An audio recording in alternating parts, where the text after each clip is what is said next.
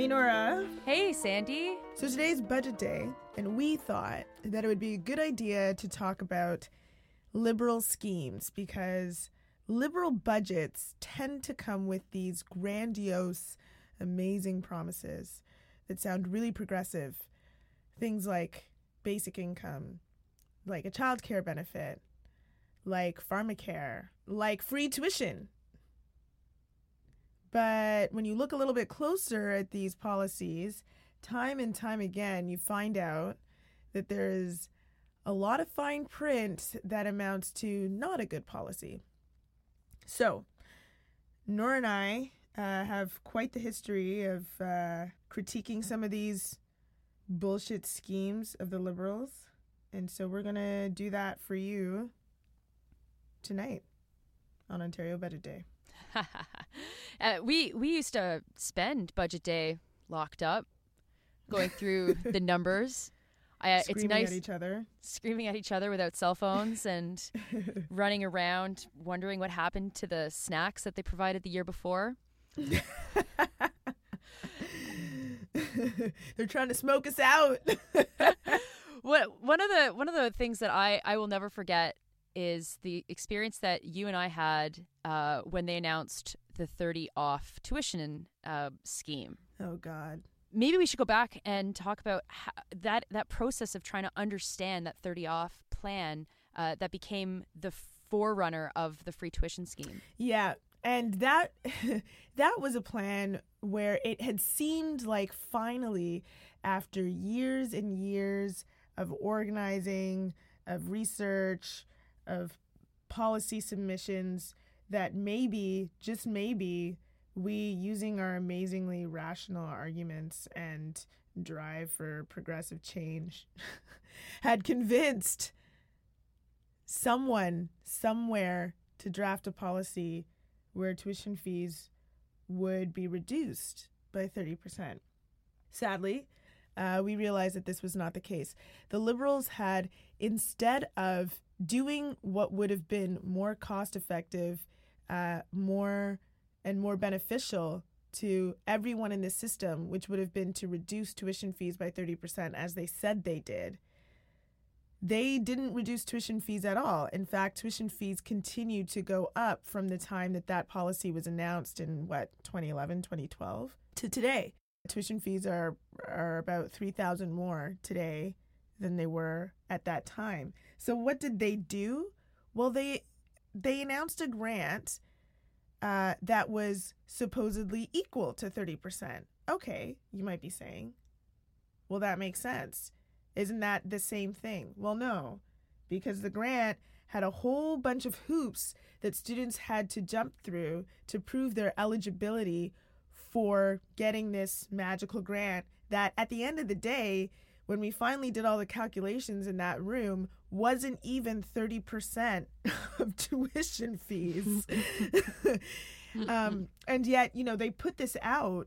And this is one of the reasons why this works so well for the Liberals is, and I feel like this is a growing theme on this podcast, Nora, our critique of media. But so the Liberals put this out as, we have reduced tuition fees by 30%.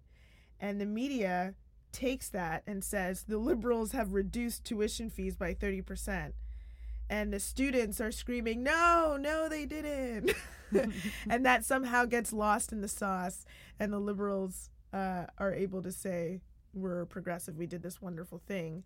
And the students look irrational. Mm-hmm.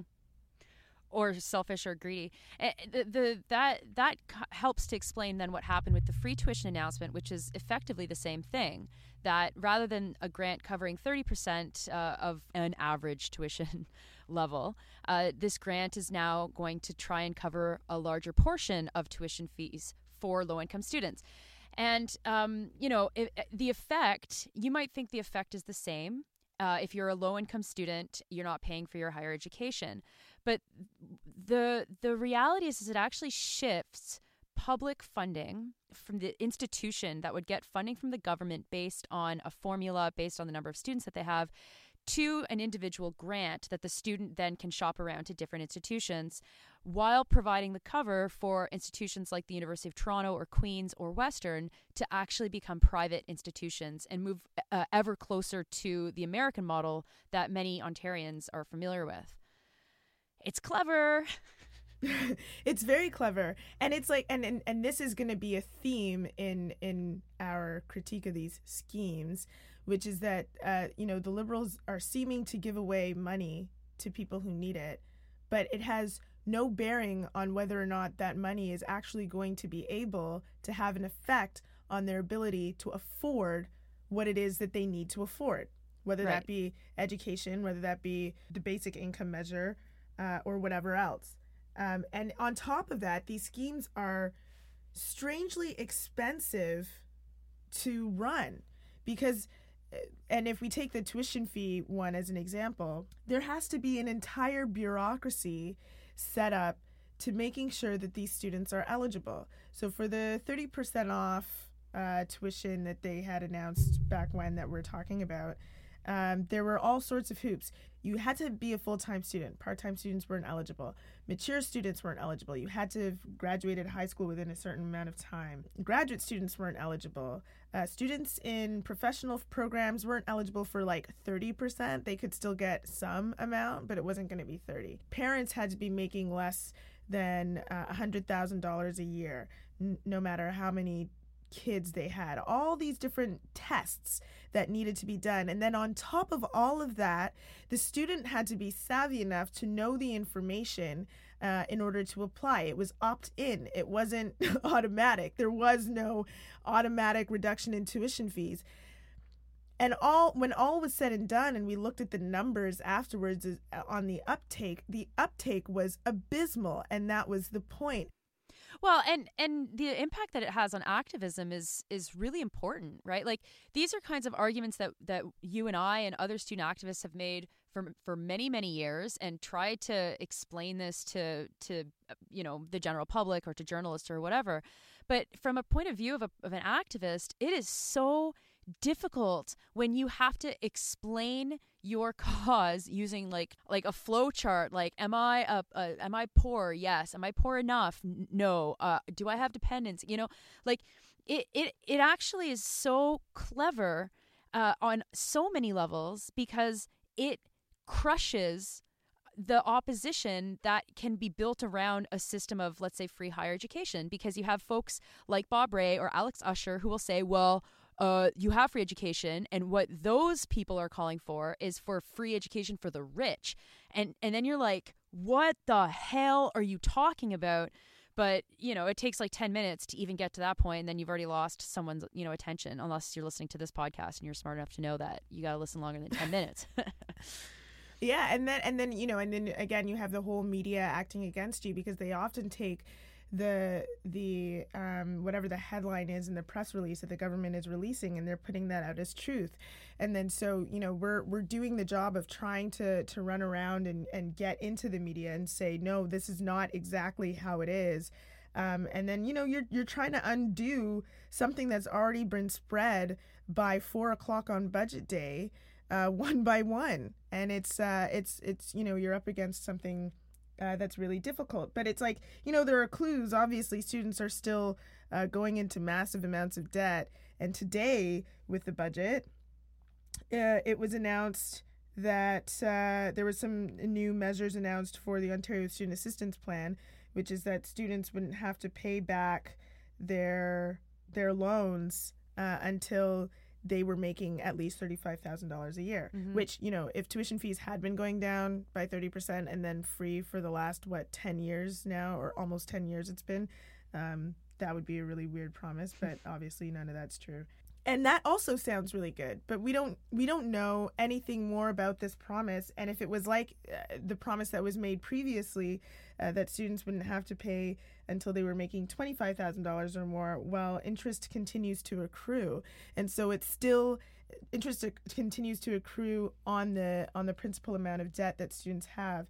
And so it's still, at the end of the day, disadvantages poor students when compared with their wealthier counterparts. And actually disadvantages them in a very pernicious way, in that they're told that they can go to school and afford it and then find out later that they couldn't. Yeah.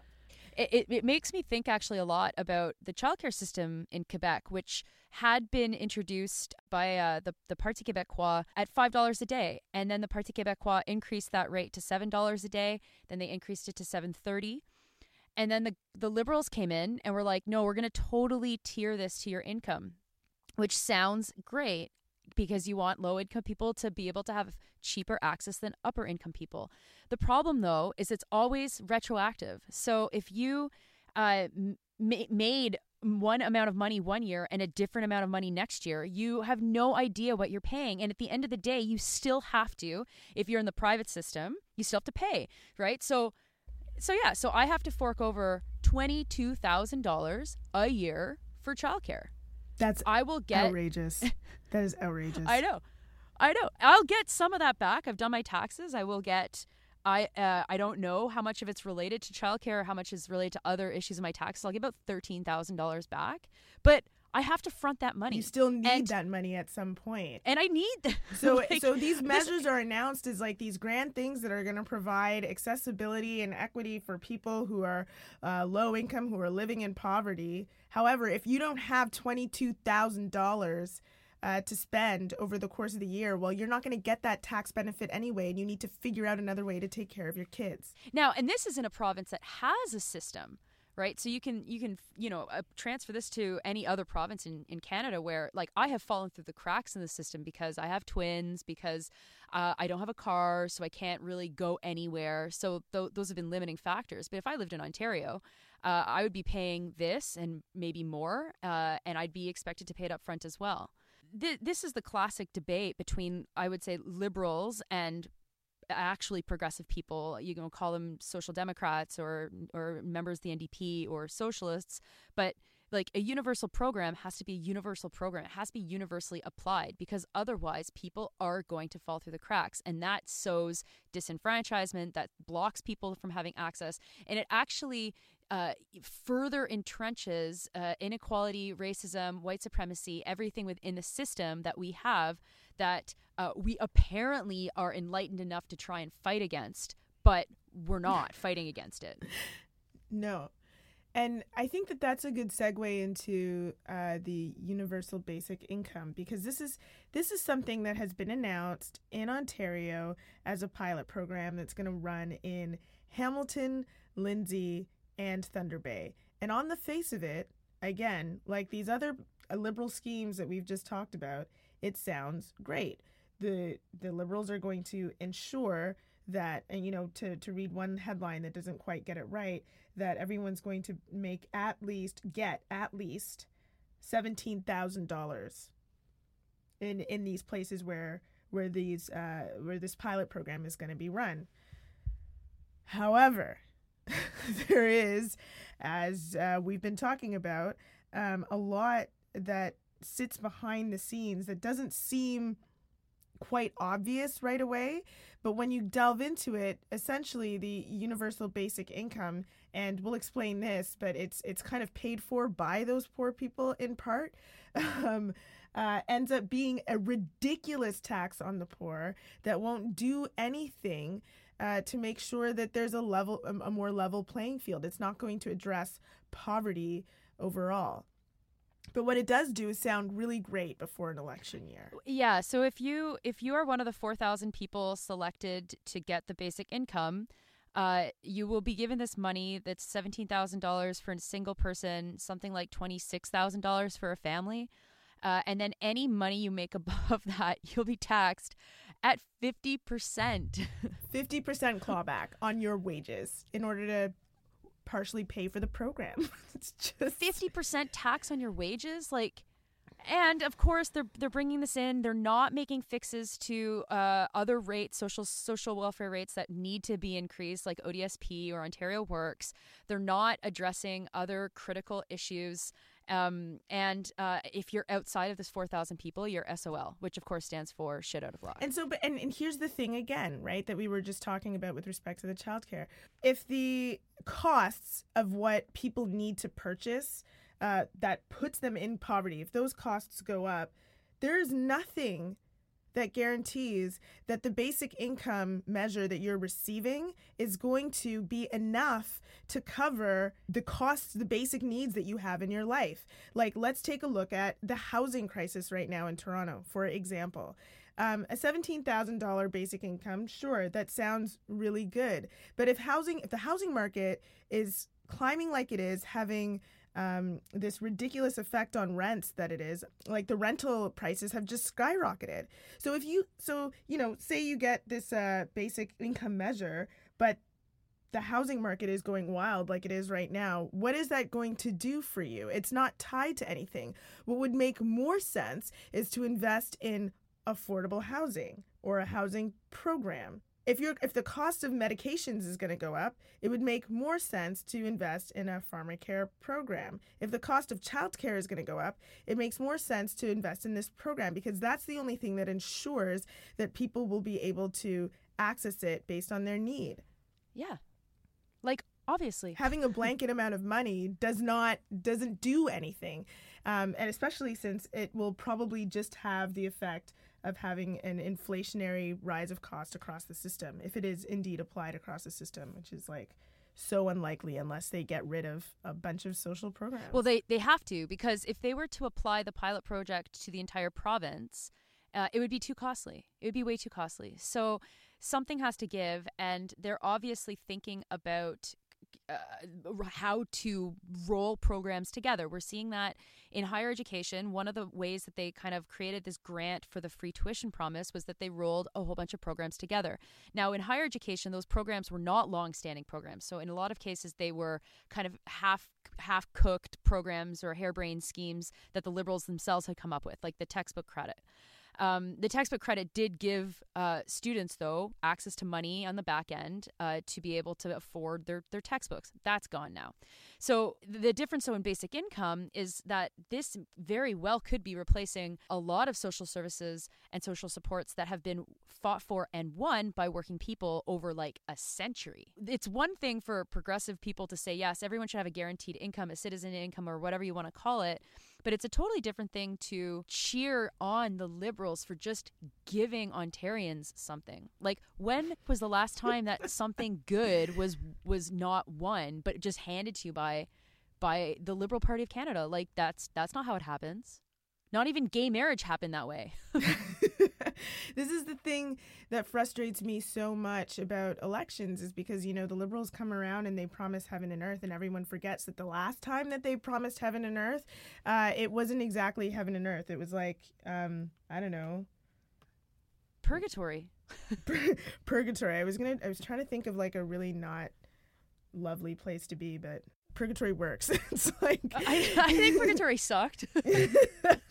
It's like purgatory. And then what does this do? For people who are racialized, who have disabilities, folks who are Indigenous, who are already so reliant on the social services that are provided because of the way that the system works to make sure that there are haves and have-nots.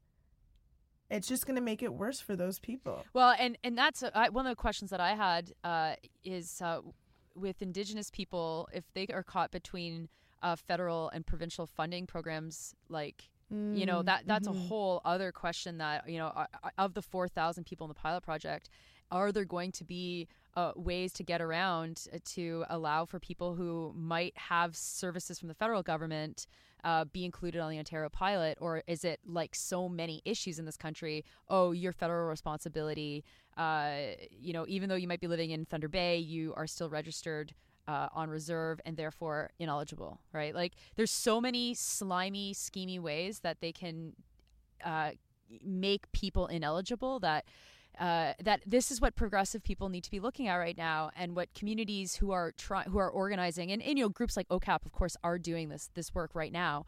But you have to keep your eye on the ball and follow it. Exactly. Like when the ball bounces weirdly, like you gotta follow it. You can't just be like, this is great. As unfortunately, I've seen a lot of progressive people say, this is great, this is a first step. It's like, no, we don't get first steps if they aren't one. Period. Yeah. And then that brings us to today, which is Budget Day, where we have an announcement of not pharmacare. What they have announced is that there will be a free drug program for people 24 and younger in the province.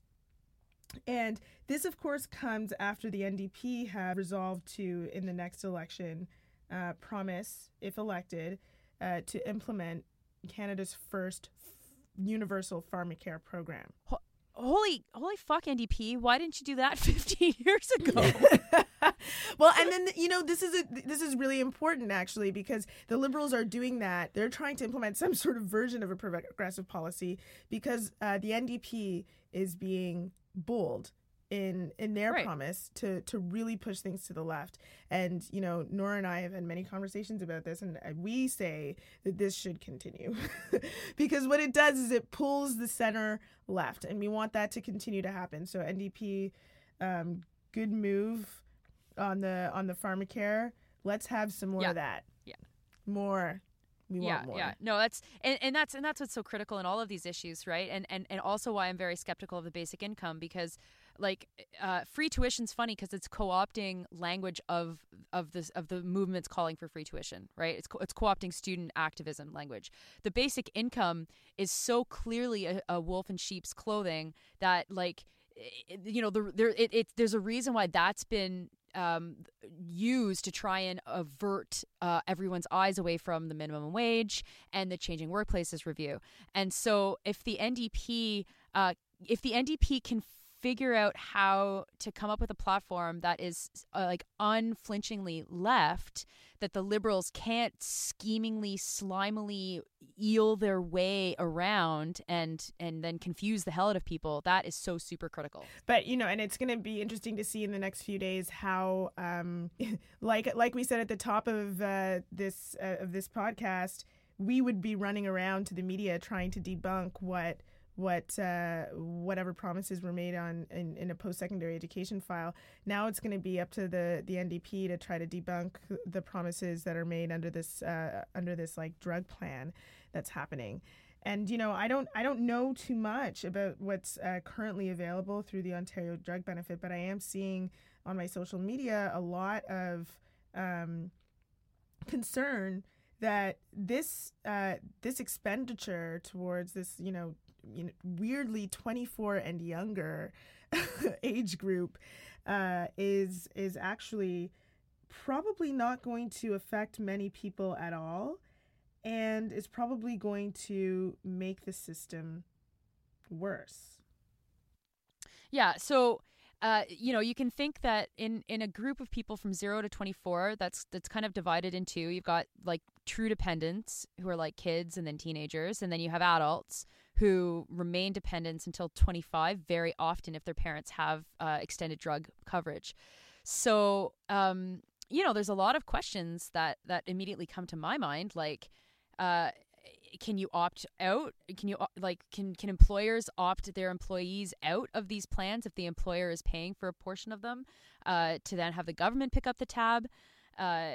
Or is this, as you say, knowing the patterns of the 18 to 24-year-old health plan user, a good chunk of those folks would opt out of the student plans because they were still covered in their parents' plan.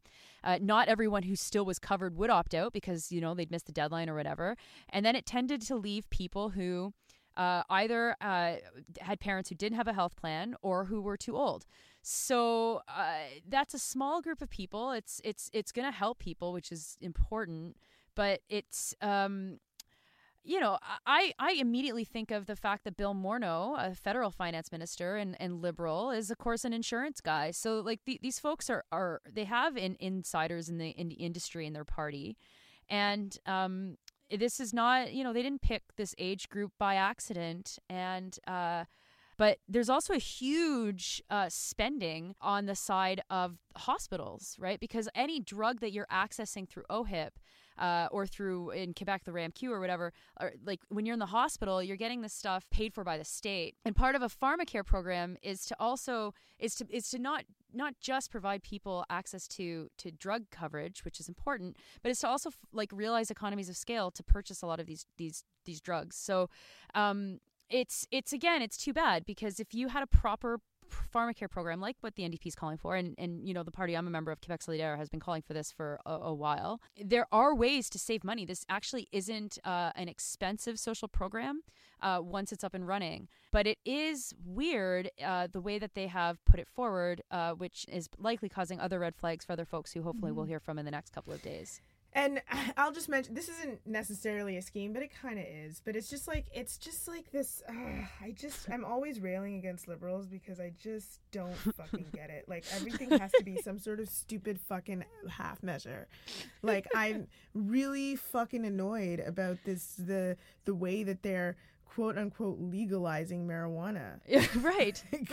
Like, it's another like weird fucking thing where they're going to, you know, leave all of these people who, you know, are mostly racialized, Black, Indigenous people who have entered the criminal justice system because of the way that governments of the past have decided to criminalize this drug. And they're just going to leave them there. Mm-hmm. Yeah. They're going to leave them there. Even though we know, we have admitted that this is nuts, that this is crazy. And put more people in between now and then. Yes.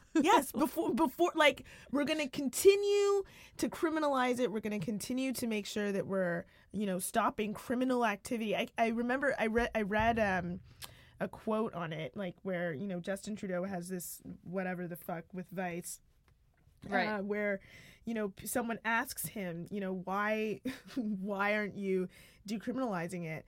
And part of the quote in the article that I was reading was that they didn't want these criminal organizations to just roam free. Well, it's like they wouldn't be criminal. Right.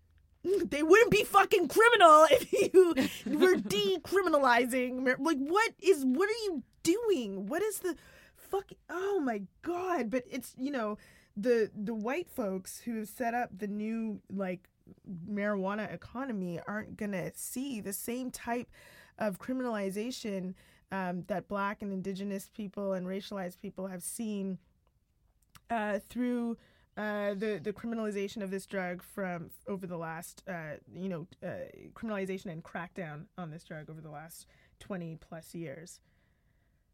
Oh, yeah. Well, there's actually a really excellent article in the Walrus, January-February issue, I think, about the history of Canada's drug laws and how connected they were to racism, specifically in Vancouver and against Chinese people living in Vancouver. And so, yeah, the origins of our drug policy are racist, and we are in a racist society, and this is the impact that it has. And you know, people see this, like, people live this. People lose friends or have family who are incarcerated because of this. It's like not a joke, and it's not a game for them. And the way that the Liberals are acting, it's like they're just creating a boutique industry for their friends. And quite literally, that is, in some cases, what they're doing, because there's a lot of ex-Liberal politicians and bureaucrats who are all behind a lot of these big marijuana companies. But it's like, sorry, you're going to make it illegal to have 5 pot plants, and then what? Like, then right. What? You're going to... And then what? Are you going to seriously, like, check, like, let's say my dad's basement? Like, my dad doesn't smoke pot, but let's say my dad, who's obviously white, like, because I'm super white, but, like, you're going to check my dad's basement? Or no, are you going to have a quote-unquote gangs and guns raid, and then you end up, like, busting someone who's got 5 pot plants, and then you're going to arrest them because you found 5 pot plants while you're also just going door to door and raiding people in Rexdale, right? Like, exactly. That's obviously how it's going to shake down. But there's so much that white Canadians have to learn and have to have pounded into our heads to make us understand that that is what's happening, so that we're not welcoming Justin Trudeau with open arms, and instead we're saying, what the fuck are you thinking? Like, decriminalize pot, and that is a no-brainer. And holy shit, there is an epidemic of people dying from opioids. Can you also decriminalize those while we figure out how the fuck to fix that problem? God. Yeah, but in the meantime, Justin Trudeau just tells a lovely story about how his brother got off of a criminal record because of his connections, his well-connected, white, very wealthy family, to a black man who's asking him these questions at this Vice town hall about it. And it's like, how fucking out of touch are you that you don't get how fucking offensive that is, what you just did? Like, he says to this man, don't worry, we're going to study it to understand how this affects people, and then we'll take action. You don't need to study it. We know how it affects people. You fucking arrest them. You interrupt their lives. You take people away from their families. You change their ability to enter the workforce. Like, we know how it works. It's so simple. God. And then you create a basic income, and then you implement it in Lindsay, Ontario, and so you miss like a bunch of people. Quite a few. And then you say, well, that'll solve the problem while all the prices of everything else is going up. And then you say, well, you know what these people need? They should just go to school for free because school is free. Except, oh, wait, it's not. And it's just like this giant cycle of stupidity because these are all schemes and not anything based off of principle or actually trying to change society for the better. Fuck liberals. No, and it's a point that you come back to a lot. It's the political currency of the Liberal Party, which is a progressive veneer built on attacking the poor. Mm-hmm. Like, that is liberalism. It is, we are progressive, and here are all these progressive things, while underneath the carpet they are just making things worse and worse and worse. And because social movements and the left is in such disarray, it's very difficult to talk about this stuff, and it certainly doesn't fucking help when people are like, yeah, free tuition, or yeah, basic income, as if we trust these people, which we absolutely cannot. So here's what we're hoping for from like other parties out there, or for the future somehow, is that people will just do what is obvious, which is to pay for these programs universally through a progressive tax system. That's the only way to ensure that the people who have the means are paying what they're able to pay for these programs that some people may need, some people may not, but they will be paid for through a progressive taxation system. There's no way to scheme your way around it on the back end, through tax credits, through weird funding schemes, through really strange eligibility criteria, through like ballooning bureaucracies that are made to ensure that only these types of people are accessing and the program and not these types of people. For Christ's sakes, just make these programs universal and pay for it through a taxation program. The rich will pay more, the poor won't pay, and it'll work like it's supposed to fucking work. It's yeah, it sounds so simple, and that's I think all that needs to be said on this. And because it is.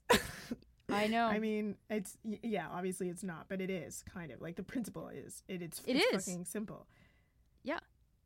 It is. And this is what people need to hear, is that, and I guess maybe it's too bad that it's right at the end of the podcast. So if you aren't listening anymore, sorry, that we actually do. Listening?